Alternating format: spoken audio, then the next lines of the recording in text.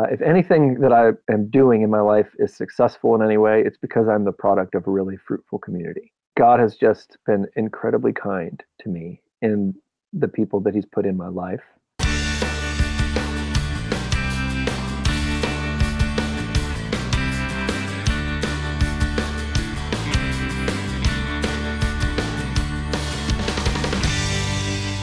Welcome to the Christian Music Archive podcast, conversations about Christ, community, and music. I'm your host, Dave Maurer. Today's conversation is a bit surreal for me.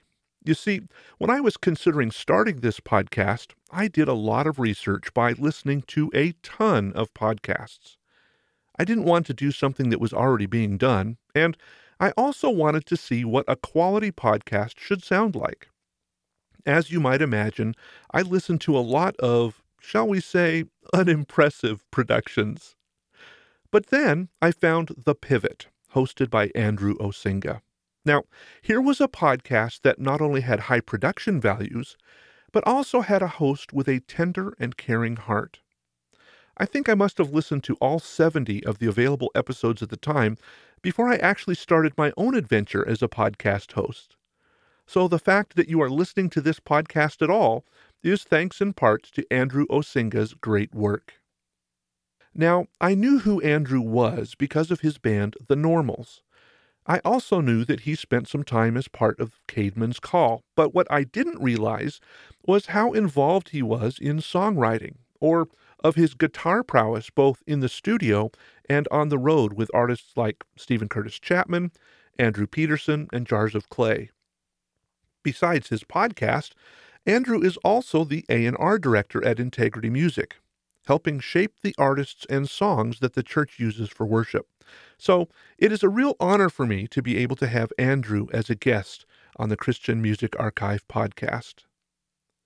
But before we listen to our conversation, I hope that as a regular listener of this podcast, you know that my desire is to build community. I believe that many of the problems we are facing as a society today can be traced back to the lack of personal interaction with one another.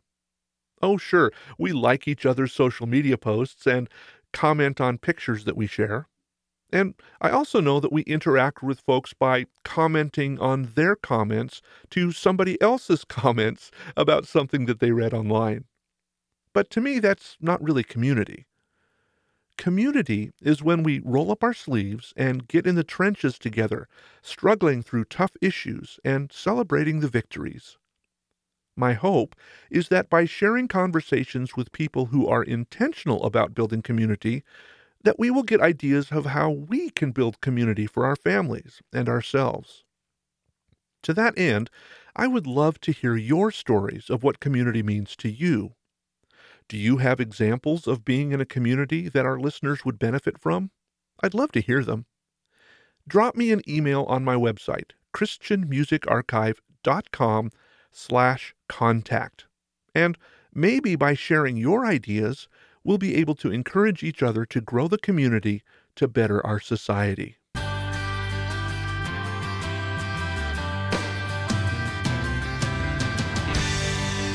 Well, I'm really excited to have on the podcast today Andrew Osinga. Many of you who read credits and so forth will recognize Andrew as a member of the Normals back in the late 90s.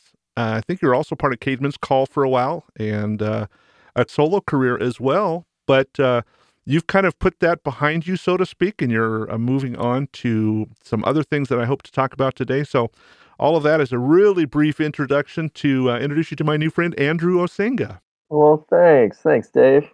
Obviously, our website focuses on people who make Christian music, and so I would be remiss if we didn't start there. And I learned something the other day that I think you'll probably confirm.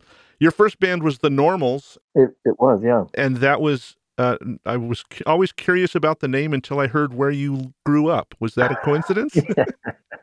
Yeah, it's not as clever of a name as, I don't know. I don't think we ever liked the name, really. It was a deadline. We had to come up with something, not one we could trademark. So that was our name. And because you're from Normal, Illinois, right? We are from Normal, Illinois. At least the two main guys, me and my best friend in high school, who was the guitar player of the band. Okay. So I shared this off mic, but I just want to let listeners know one of the reasons that you're hearing the Christian Music Archive podcast is because Andrew has an amazing podcast, and I will strongly recommend that you go listen to it. He has just a heart for talking to people about the things that people are going through, the pivots. Yeah, the podcast is called The Pivot. And it's been really fun just to talk to people about, the question that I ask is really, what did you do when life stopped working the way it used to? Mm-hmm. I started out thinking, I'm going to talk to people who've moved from one career to another. But the truth is that everybody's life is just full of change, and we just all have to figure out what to do next every day. And so what do you do? And how do you approach that? And what can we learn from each other? As opposed to most podcasts that I, was listening to, especially when I started it, which was, here's how I succeeded. Here's how you can succeed. Right. Like, yeah, but I just failed a couple times in a row. And I was like, well, yeah, what do I do now? Yeah. So, yeah. Well, I'm always interested as we talk and listen to people's stories, how I feel like God puts us through periods of time and through situations and chapters in our lives to prepare us for things that he's going to be doing future down the road in us. And that hindsight, they say, is 2020. Let's talk a little bit, because you've spent most of your career in music, doing Christian music. How did you get started in music? How did you and your friends decide to start the Normals? well, it was a band. It was our high school band that, we started to try to get girls and Right. failed miserably. But it turns out, we had a little knack for songwriting, and so we were playing at a festival in a barn in Central Illinois. The festival started at 9 a.m. We played at 8:30, which was we were the local band that just made sure the sound system worked. But one of the bands later in the evening was this band called Whiteheart that was had been a big deal in the 80s and was kind of but was just had a gig, and they were all kind of like, at that point, we're all starting their next careers as well, but we still go and play shows. And one of the guys in that band worked for a publishing company, and he heard a couple of our songs. We're like, man, those kids got some pretty good songs. Ah. And so that led to us coming down to Nashville. It was my senior year of high school. Came down to Nashville a few times and recorded some demos, and had no idea what was going on. And before you knew it, I had a publishing deal, and then pretty quickly a record deal, and that I never understood. Uh-huh. And so I went to 2 semesters of college down here in Nashville, but the whole time was kind of working on that first record, and then jumped in a van and thought, well, I'll do this for a couple of years, and then I'll go finish my degree and become a real contributing member of society. And it's 20 some years later, and I'm still doing. I'm in a lot less vans, which is really good. But Right, yeah. Otherwise, I'm still kind of doing the same stuff. So the Normals were together until about 2000. What transpired after that? Yeah, it was college for us, right? So I didn't go to college, but we did 4 years in that band, and that was where I learned everything and met everybody. Yeah. So we, I think through that experience, I, just started, really learn how to write songs by working with better people, and learn people in the business. Met a bunch of fans met a bunch of friends in other bands, Mm-hmm. not fans. Yeah. Definitely wish we'd met more fans. made a bunch of friends in other bands. Yeah. Which led to me playing in Caedmon's, which I was actually in for 7 years. Okay. But which didn't feel like it, didn't feel like that carried the same weight in my story as the 4 years I was in the Normals, because that was so foundational. Mm-hmm. And that was us and our little scrappy friends, pulling it together. And then so then when that ended, Caedmon's needed a guitar player to kind of fill in right when Derek Webb had stepped away, and so we were all friends. We'd opened for them the past couple of years, and just knew those guys really well. So it was like, yeah, sure, I already know all the songs, and so filled in for what became 7 years. But around that same time, started making solo records and producing records and just kind of figuring out how to be, um, how to serve other people with music, and how to, find my own voice as an artist. Well, what you just said there reminds me of a quote that's on your website that I just really appreciated. It says, "It's my passion to help artists make great music, wise decisions, and to build a healthy business foundation." You kind of, like we said, went through the school of hard knocks to learn that stuff. Yeah, yeah. So I had a publishing deal for 5 years when I was from between the ages of 17 and 22, and I learned what a publishing deal was when I was 29. Oh, And I went, oh man, oh, that would have been great, to have understood. I've got a kid that's going to go to college in 2 years, and I really wish I had understood what a publishing deal was when I had it. And so how can I make sure that when I'm working with that 19-year-old kid, like, hey, pay attention. They don't always, but at least I know that they were told. Right. Right. So after your music career as a performer, so to speak, now you went on and you played guitar for a ton of people on the road and in the studio. So what have you kind of done after that? And, how did that music transition you into where you are today? Yeah, well, I think because, I was playing guitar for, Charles Clay and Stephen Chris Chapman and Andrew Peterson, who I've played with forever. And he was just, right about the time that I stepped away from playing full time is when kind of people finally paid attention to the fact that, hey, here's the best songwriter in Christian music. So, it was like playing big to a lot of people but also had 3 kids at home. And I was gone a lot. So, and the truth is, Dave, is I just felt like every day I was going to wake up and I was either going to fail as a parent because I wasn't home, or I was going to fail as a provider because I was home, but I wasn't able to make any money. Oh, wow. And I just felt like for a couple of years, just every day I woke up and I woke up to fail.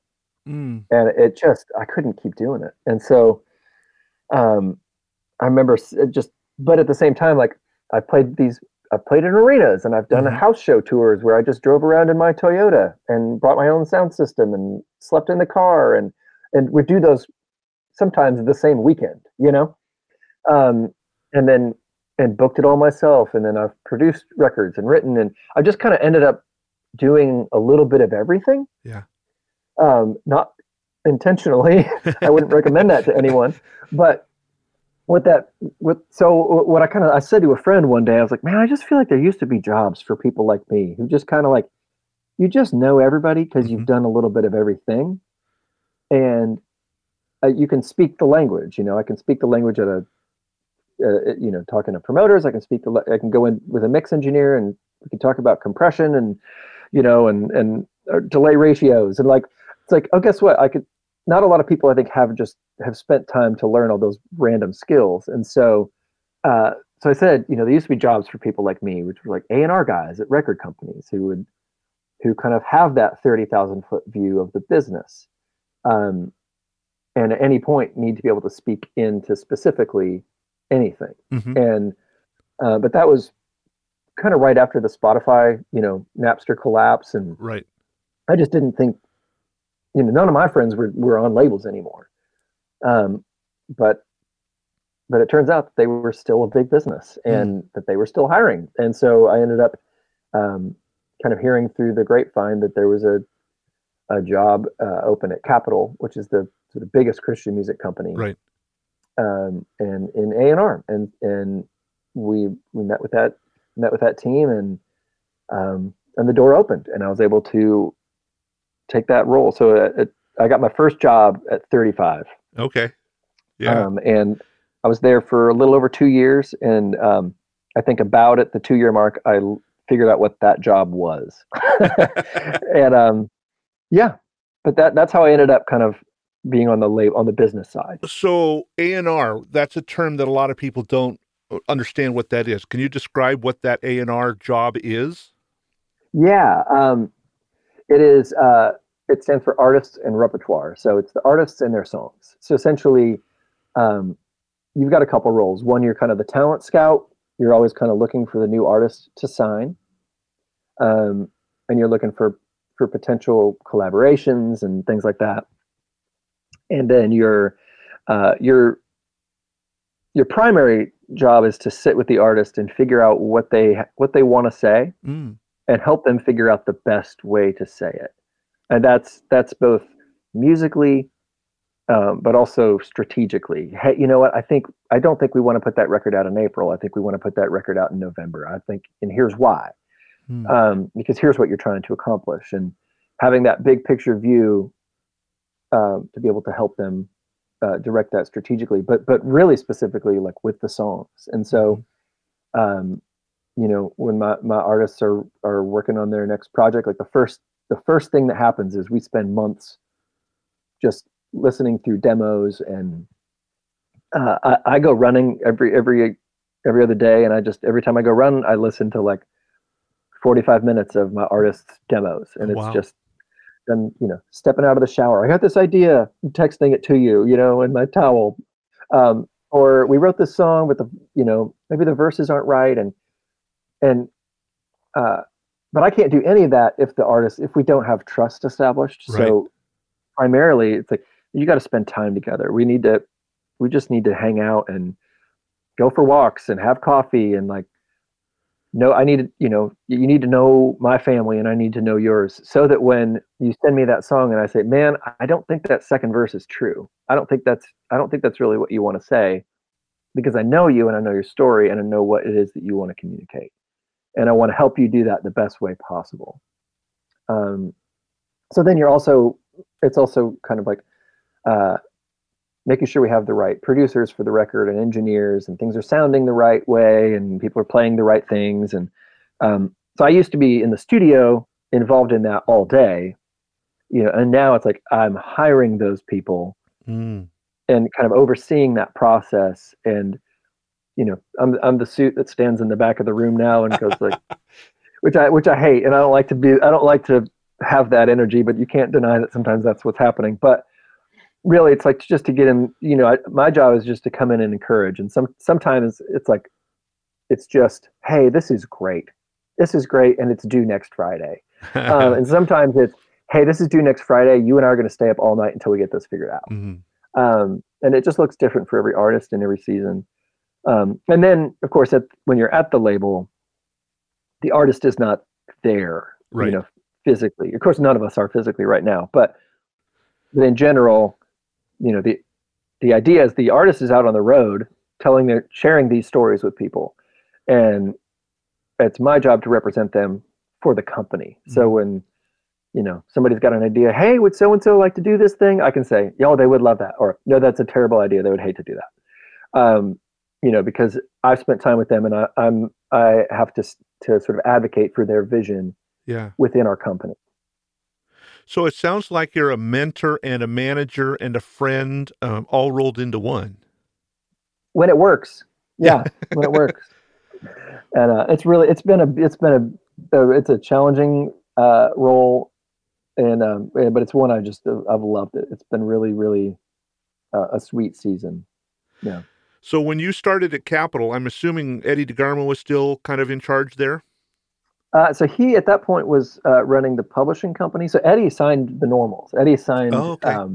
So he was there for he signed us and then sold that company, like left 2 or 3 months later. And then I got to Capitol and he was heading up the publishing company. And like 6 weeks in, he retired. I was like, dude, is it me? What's the Hey, I showered last week. Yeah, I know. But I love Eddie, man. He's a huge figure in my life who I've barely spent any time with. Interesting. Just because of that. Yeah. Well, the reason I bring his name up, because I heard an interview with him one time that said the best way to be successful in the music business is to be a songwriter. And you have a history of writing some amazing songs. And so how much of the A&R process, you kind of touched on it, but how much of it is you crafting kind of the position of how these artists should write their music and how they should tweak it? I mean, that seems like it's a fairly large part of your job then. Yeah, it is. And it's, sometimes it involves me actually doing songwriting. A lot of times it's suggesting another lyric. Hmm. It's there's a lot of unwritten songwriting or uncredited songwriting that goes on in my role. Um, you know, it, you could almost look at my role as more of like an editor at this point. Say, Ah, hey, okay. I think if you moved this and did that and said this instead of that, this song would work a lot better. Yeah. So like, for instance, the batch of demos that I'm working through right now for an artist, which I'm really thrilled with the writing they've been doing. Like, there's one song where I go, you know what, these verses, it says I, but it needs to say we. And Mm, this whole song's going to make more sense if we say we instead of I. mm, You know, um, and then there's another song. There's like two songs. Like, you know what, the verses to this song I think are actually supposed to be the verses to this other song. interesting. And let's see how that works. We'll try that and see if that's terrible or a good idea. And so it's, I think, having written songs for a long time, and honestly having worked with a bunch of way better songwriters than I am, um, gives you the sort of the viewpoint to sort of know what you can and can't do with songs. What are the rules that you can break, and what are the rules you shouldn't, Right.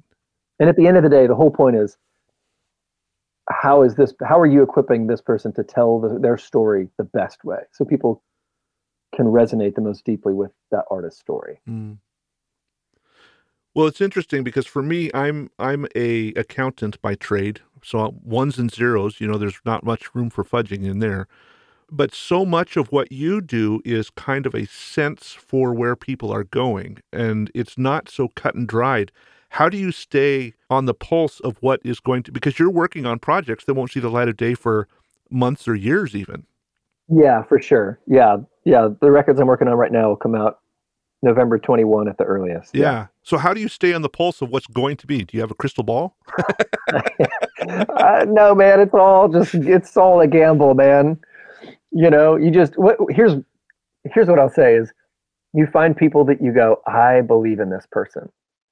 I think what they do inspires me, and if it inspires me, I'm going to assume that it's going to inspire other people, and and so you kind of bring them around to all your friends, the people you work with, and you go, hey, does everybody else feel inspired around these people? And when everybody says yes, then you go, all right, let's make a path for them to do whatever it is that they want to do. And um, you listen to records and you try to stay current, but at the Sure. end of the day, I mean, it's not about, not everybody needs to sound like Drake or Lady Gaga or whatever Right. is number one. It's like they just need to sound like the best version of themselves at that moment.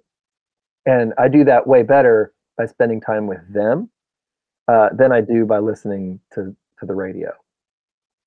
So you're more almost looking for heart and passion over. Oh, well, there's got to be some talent too, but you're more looking for the person behind the song rather than can they pull it off. Yeah, man. I mean, it's 2020. I can make the worst singer possible sound great if I've got enough time. So it's not about that at all. It's the reason that we love great artists is because we build relationships with them and we trust them. Hmm. Like Paul Simon and Bruce Springsteen to me are just like the greatest things ever. And it's because I've listened to them for so long, I know their voice. It doesn't Right. matter what the track sounds like, you know, them in the 70s, them in the 90s, them now, like that everything around them sounds different except for their voice and their stories. That's what Hmm. rings true. Yeah. So, no matter what we do that's super cool this year will sound stupid in 10 years. But will people still want to come back to it? And particularly the work I work at Integrity Music, which is a worship music company. So there's another layer added to that that's like, at this point we've got to make the records cool and interesting so people listen to them. But if the song what we're really wanting is a song that moves from the record into the congregation, Yeah. and no longer, at that point the snare drum doesn't matter at all. It's, Right. you know I haven't. It's so funny, like in this job now, just because every now and then you'll hear the original recording of a song you grew up with that you never knew had an original recording, and like, oh, that's how that song goes. Like I was raised singing this song. I've never heard the actual person sing it, and I don't like the way they do it. But because I'm used to it this other way. Yeah. And that's been a really fun thing to learn, and a fun challenge, and like the most beautiful thing in the world to stand in the back of a room. It used to be to stand in the back of a room and watch the stars be great. You watch that talented kid like kill it. And now it's to stand in the back of a room and hear 1,000 people singing their own song that where that song came from. Yeah. That's like another level of just amazing. Well, and that kind of alludes to another thing that I was going to bring up, is that there's songwriting, and then there's songwriting for radio, because that's a completely different beast. Because like worship songs right now are tending to run 6-8 minutes long, but that's not ever going to make it on the radio. And then there's a whole nother version that's going to be sung in the church. I was listening to Hope Darst the other day talking about how her current song was actually a long song that she reimagined for radio. Yeah. So how much, I mean, and we know that record companies, for the large part, are in business to be a business and make money. So radio is a part of that. Church play is a part of that. How do you decide when you're working with an artist, well, we're going to focus on this as a radio single, or we're going to focus this as something that will be pushed to the churches to sing in church? Man, that's a really great question. And I wish I had a good answer for you. I say that just because the truth is I'm really, really bad at radio. I've been involved in Christian music my entire career, and I've never really liked Christian radio. And that's nothing against the people that work in it or the artists that do well at it. It's never been the music that's resonated with me since I was 12. I always liked the weird artists. I always liked, the deep cuts. I was never the radio kid. And so every time that anything I've worked on has worked on the radio, I've never understood it. Like, oh, okay. And most of the work that I've done has been on the fringes. And the what's maybe most interesting about this current season of where churches find songs is that we just did this big survey and of where asking all these worship leaders, like, where do you find songs? And in the U.S., radio is actually the number one driver. It's the place where people find songs. In the rest of the world, radio doesn't even exist, because America is the only country that actually has Christian radio to any massive degree. But so you kind of get songs to the church two different ways. You either get them from the clouds. It rains down. You go on K-Love, and it just it rains over the country. Mm-hmm. Which I've never been good at that part of it. And the other one is that is you go Johnny Appleseed style, and you just you plant a little bit here, you plant a little bit there, you tell your friends, you tell these friends, you do work that you think is great, and you hope that it carries beyond you. And the songs that have really resonated that I've been a part of have all kind of happened that way. Just like you find out, like, oh, hey, they're singing this song in Tulsa. Have you ever been to Tulsa? No. How'd it get there? I don't know. And that's exciting to me, because it means that people are really resonating with it in a personal way, and so yeah, so there's all kinds of it's weird. It's a weird business to be in, to have strategies for how to get songs to worship leaders. I don't love it in some ways, because it can feel awkward, but when you feel it feels awkward when it feels like a product. But when it's a song that resonates with me, then all of a sudden it's like, oh, this is not a marketing meeting. This is I'm sitting around with my friends talking about how can I tell more people about this amazing thing. Yeah. And that's a place I like to live. So I don't know if I answered your question at all. Well, I was wondering, do you think that's the reason? Because kind of the trend right now is local churches recording their own stuff and getting that out there. Yeah. And so this is tried and true worship music in the trenches, so to speak. It works at my church, and we may have 2 or 3 campuses, or another church across town heard it and they're using it. And so there's a lot of church based groups that are getting deals, so to speak, and some of them are independent, I know, but that are getting music out that way. Is that an outgrowth of trying to get away from the quote unquote machine and getting back to what the real heart of worship music is? Oh man, that's a complicated question. I think there's a bunch of things happening there that can be in conflict. I think that there is a natural expression that you're seeing of people kind of finding their own voice, and then I think there's also can be the oh man, we want to be cool like Elevation. Mm. To be cool, we need to put out a record. And not that anyone's going to be that blatant about it, but when you spend time in that world, you kind of go like, oh, this sometimes it rings genuine, and sometimes it rings opportunistic.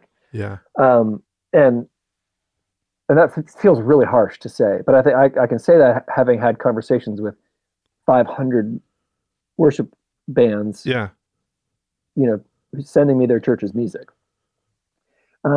What's interesting about the company I work for now actually started in the 80s they bought a recording truck and they went around and they recorded churches that were doing original music and then sent tapes of that music around the country to other churches. I didn't know that. And I remember getting, like, my dad was the choir director, so I remember like getting those, like seeing those Integrity Hosanna tapes. Yeah. When I was a kid, and now I know the history of it. Like, oh my gosh, that's fascinating. Yeah. Paul Baloche was just like a dude that led worship at his like college Bible study, and he had all these great songs, and they all were singing them. So they drove the truck over there and they recorded this kid's songs. And that's how we get Open the Eyes of My Heart, Lord, to me in a farm town in Illinois 15 years later. It's fascinating. So there are beautiful things about the whole process, but I'll say this what matters the most to me is, and what I always look for is like a church whose songs are to try to get on the radio initially makes me feel pretty skittish. Mm-hmm. But a church that's writing songs for their own body, right? Man, somebody in our church lost their mother last week, and as part of our church's grieving together, somebody wrote this song, and now we sing it. Like, well, guess what? That song matters to me. So songs that come from a community, for a community, are always valuable, and I think that's the same of my non-worship music writing friends too. Like the songs that resonate the most of Andrew Peterson and Andy Golahorn and Sandra McCracken, like that circle of friends that I came up with. Like, I can tell you, I can listen through those records because those are my friends, and I can tell you exactly who every song was written for. Right. Oh, this is for his kid. This is for our friend, whoever. And like those songs always resonate with people. But the song that's written to be a product, I can't run fast enough from that. Yeah. One of the things a lot of your guests say is that the song that surprises them on the success of the song is, this was a song that was written out of this angst or this bad time in my life. And obviously, in my mind, this is a song that God spoke into this difficult time, which is, guess what? We all have the similar difficult time. And so that's almost what you're saying with the church too. And it doesn't have to be difficulty. It could be a celebration. It could be whatever. But because it's born out of our community being together and worshiping together, there's a lot more impact to that than trying to fill a formula. Yeah. Well, to me, I'm like, well, of course that's the song that resonated. That's the one you wrote because you had to. That's the one and that's what we want, right? Like, even in our pop songs, even in "Roll Down the Windows, Baby, Let's Go for a Drive," I want to know that you mean that. Yeah. If you don't mean that, then I don't care. We want that. We want that honesty. Because we all want connection. We all want, in the simplest dumb love song, we want somebody to feel that way about us. So that's why it matters. And that's why it's different when you actually write it about the girl you're in love with versus then when it's like getting a Hallmark card. It's like, yeah, this was written for me to spend $9 on this stupid card at Kroger versus yeah. I actually wrote a poem for this girl, and it might be a terrible poem, but guess what? It means more because it's genuine. Well, one of the things you have alluded to throughout our conversation today is you've talked about relationships and community. And obviously that's one of the key elements of my podcast is making sure that Mm, we're focusing on the importance of that, because I think so often in our society we get stuck on the me, and we stop looking at community. So you've talked about taking a song to your community and saying, does this resonate with you too? You've talked about investing in artists so that you know them, so that you can provide good guidance and advice to them. Almost all of your podcasts are conversations with people that you know from some part of your life, it seems like. yeah, How do you, it's obvious that you intentionally create community, and this question is probably too big to ask and probably way bigger to answer, but how do you prioritize the creation of community in your life? sure. Man, that's a great question. And I love that. I love that. I just love that that was a theme that you picked up because uh, I want because that's what I want the theme of my life to be. Um, but yeah, the truth is that I'm a if anything about my life, whether it's my work or my family or my marriage or if anything that I, you know, am doing in my life is successful in any way, it's because I'm the product of a really fruitful community. Um, God has just been incredibly kind to me in the people that He's put in my life, um, and in a work sense, most of the people that I work with now, uh, I have worked with before, but we're in different working relationships. Like we started out in bands together, and now, I do A&R at this company, and you're the publishing guy at this company, and now you're a record producer, and now it's like, oh yeah, but we're all the same people, and we value a lot of the same things, um, and now we're in these positions where we get to do this work together, and in 10 years we'll do different work together. Um, but I mean, isn't isn't that the whole thing, right? Like Jesus ascends and He says, I'm going to send you the Spirit, and you guys need to spend time, you guys need to go tell people, like you guys need to band together and go tell people. Yeah. Like the church and the Spirit are the two active ways that Jesus works in our lives. And I use the word community a lot because my office isn't a church and my neighborhood isn't a church, but at the end of the day, like all these people are believers and we pour into each other, and so we're all a part of the church together. And of course that's going to shape us, and of course if anything good that I'm going to say is going to be something that I'm borrowing from somebody that I love, and whether whether they said that phrase or they just taught me that by their life. And I think because I've been given such a beautiful history, past and current, of community, I just really want that. I want that for the artists that I work with. I really desperately want that for my kids, um, for my family, and I really believe that there's this myth of sort of the great artist savant who, Vincent van Gogh goes crazy, cuts off his ear, paints, doesn't have any friends and just paints like a madman, is a mad genius. But like, yeah, first of all, that's not true, because he did have a bunch of friends who were artists. He was in a community of artists. Somebody taught him how to do a lot of what he did, and he made a couple tweaks on it that were fantastic, right? And he also hurt a lot of people. And nobody wants that life, right? We just want that painting. Um, but I believe that the best art comes from community, and that it can only come from community.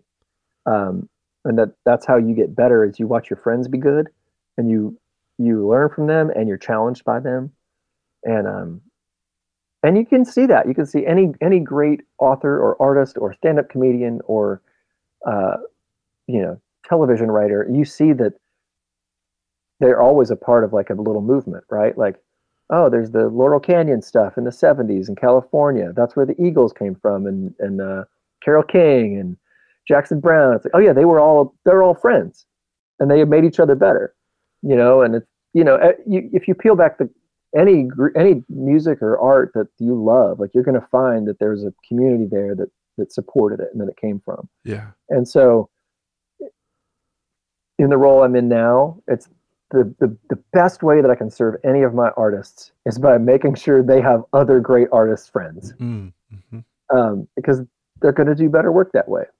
It's interesting. I hadn't thought of it this way. I started my Christian Music Archive webpage because I'm a credit reader, and I was fascinated by, oh, this person played on that person's album and he wrote on that person's album, and Yeah. and didn't think about it until you were just saying this right now.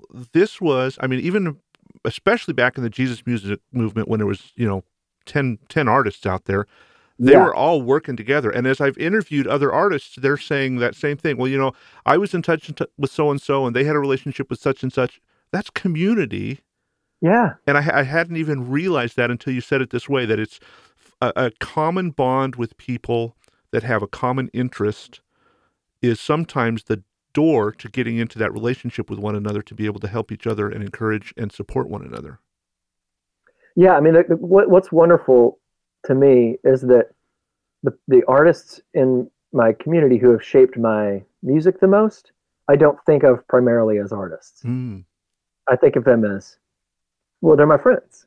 Like, oh yeah, well, our kids carpool together, and like he said that funny thing the other night. Like, to other people, to credit readers, they're this and that, and to me, like, oh, these are my friends. Yeah. And oh yeah, they're also brilliant. And what's fun is like seeing our little crew and knowing like there was a crew before us, and now seeing these younger communities come up and go, all right, how do we encourage this? And it's beautiful, man. I'm really thankful for it. And I'm thankful for you and the work that you do.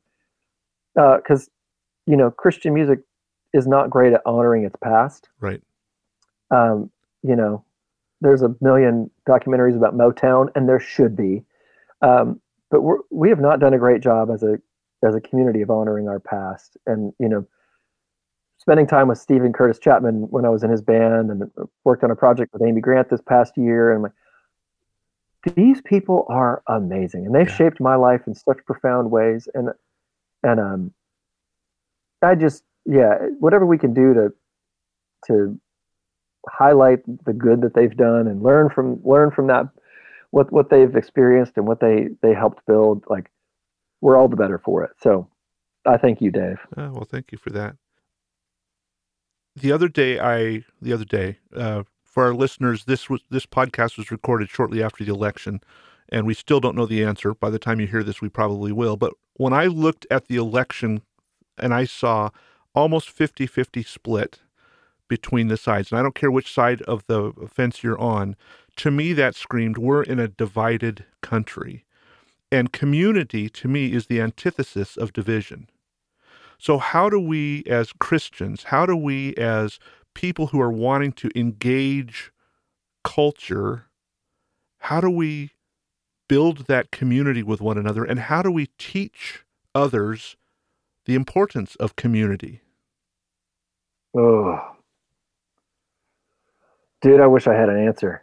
So let's talk about, for you, how have you, because you are very intentional about community, how did you come to the point of saying, this is important and I need to fight for it, as opposed to just, oh, it came by me and I just happened to jump on the bandwagon?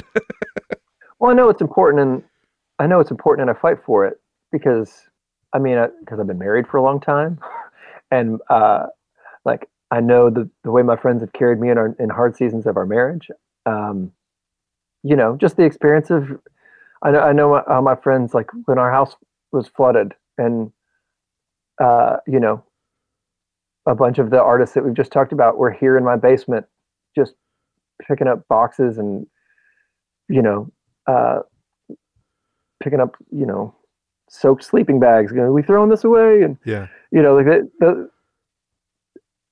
don't even know how to separate any part of who I am from the people that have poured into me. And so I don't know. I don't know how to answer that part of your question, other than to say it's so foundational to me. I can't imagine not being foundational to anyone else. So you have a young artist in your office and you're helping them through their songs.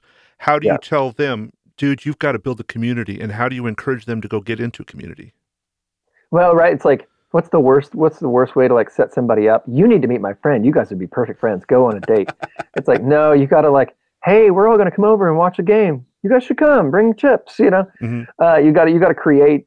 And this is where Andrew Peterson is like he's like the world's greatest at this. Is just he just gathers people. Hey, people that I love, let's all come over and do this thing, and then they become friends, and and they get married, and they start businesses, and they do all the different things that people do.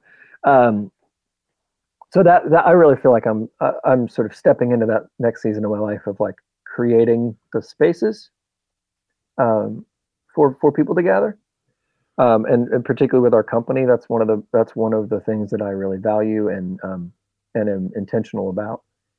Um, but man, as far as our country and yeah, that one's hard, man. That one's really hard, especially because people come at it.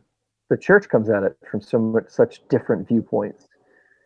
People who should have so much in common Hmm. can't seem to have anything in common. I have one friend that I feel like I can really talk about it, who's like the complete opposite of me politically.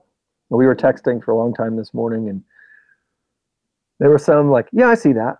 Okay, I can see that. And there were some like, man, I couldn't agree with you less. But I like, oh, but I love this guy. He's Yeah. like he's a good friend. Um, but I only have one friend. I only have one friend that I can do that with in the political sphere right now without it getting unkind. Yeah. And I lament that. This is, I think, one of the yeah.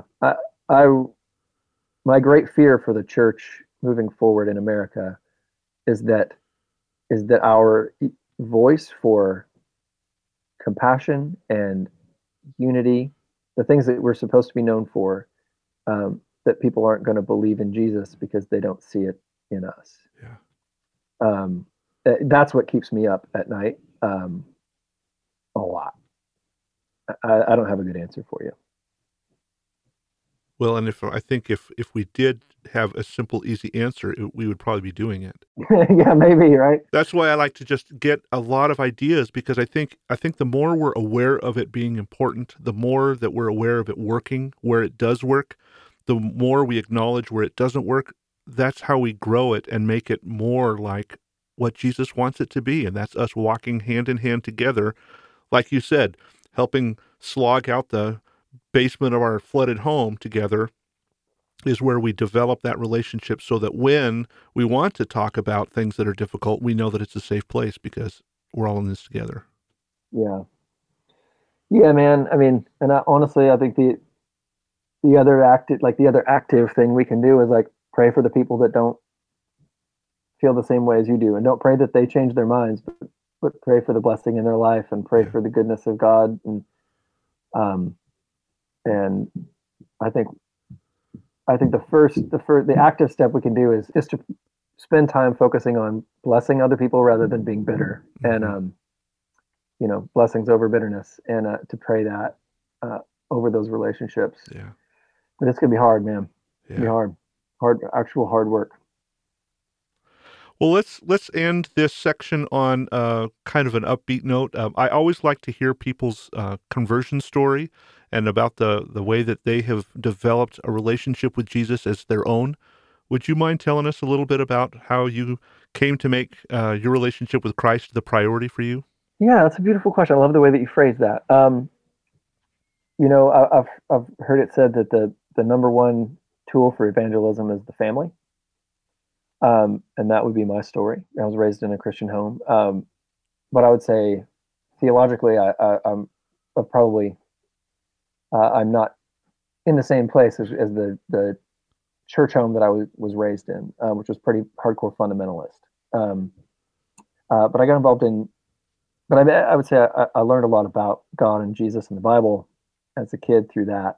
But then I think I really met Jesus by being involved in Young Life in high school, a ministry called Young Life, where some people and that's probably where my heart for community really started. Is there were some people who had no reason to want to hang out with a weird, dorky freshman high school kid, and they did, and they just cared for me and cared about me.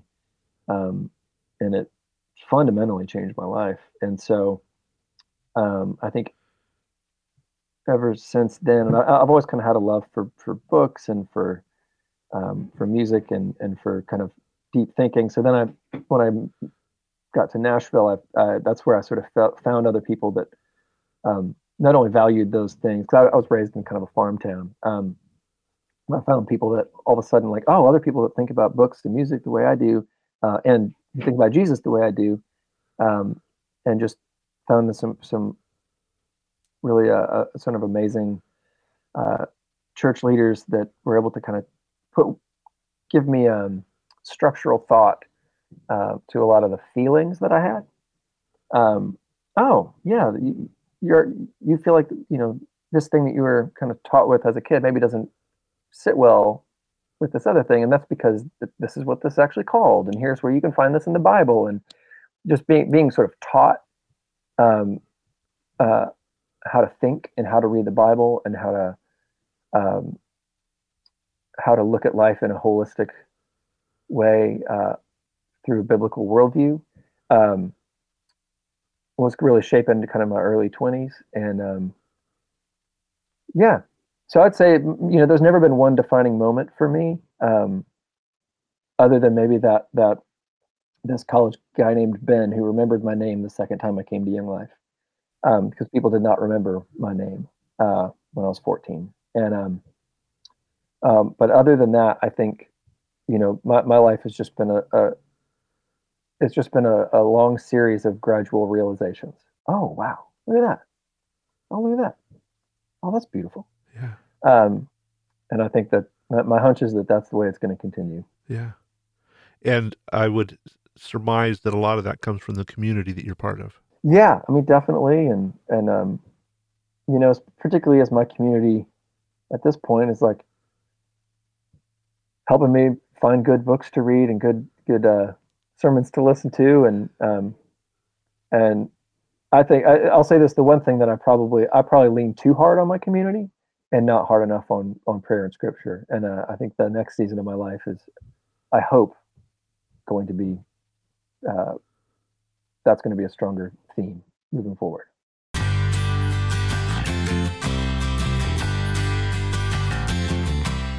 We send out a weekly newsletter to several hundred people that are committed to praying for our artists. And so how can we, in the weeks ahead, be praying for you and the work that you're doing? Oh, man, that's so kind. Thank you so much for doing that. I think you can pray for our family who's having to, we're all living together in this little house and going to school and working together all in this little house, which is, for the most part, been a blessing, but definitely has its frustrations. And then I'd say maybe I've talked about how much I'm excited for this new generation of artists that are coming up and for them to meet each other and build friendships. For them to not be able to make a living right now has been really hard for that group of people. And so I think praying for provision and opportunity for just younger artists is really impactful for what the next decade or two of the music of the church is going to be. Wasn't that a great conversation? I really enjoyed peeking behind the curtain to get a glimpse at how worship music is being created. I love hearing Andrew's heart for making sure that the music he is involved with will really lead to an intimate worship of God. And of course, I appreciate Andrew's intentionality to create and be involved in community. I'm also grateful for his reminder that we need to lean into prayer and scripture as well. Community that is centered around our relationship with Jesus is truly going to help change the world. Thank you for joining me for today's podcast. If this was helpful to you, I'd love to hear from you. You can find me on Facebook, Instagram, Twitter, and Patreon by searching for CCM Exchange. Your support and friendship are incredibly important to me, so thanks for reaching out. Oh, and also thanks for rating this podcast on your favorite podcast app. I feel the love when you share your thoughts about this project. Well, that does it for this week. Next week, I hope to share a conversation with a real legend of Christian music. I can't wait for you to hear it. So, until next week, remember, God loves you. In fact, He's crazy about you.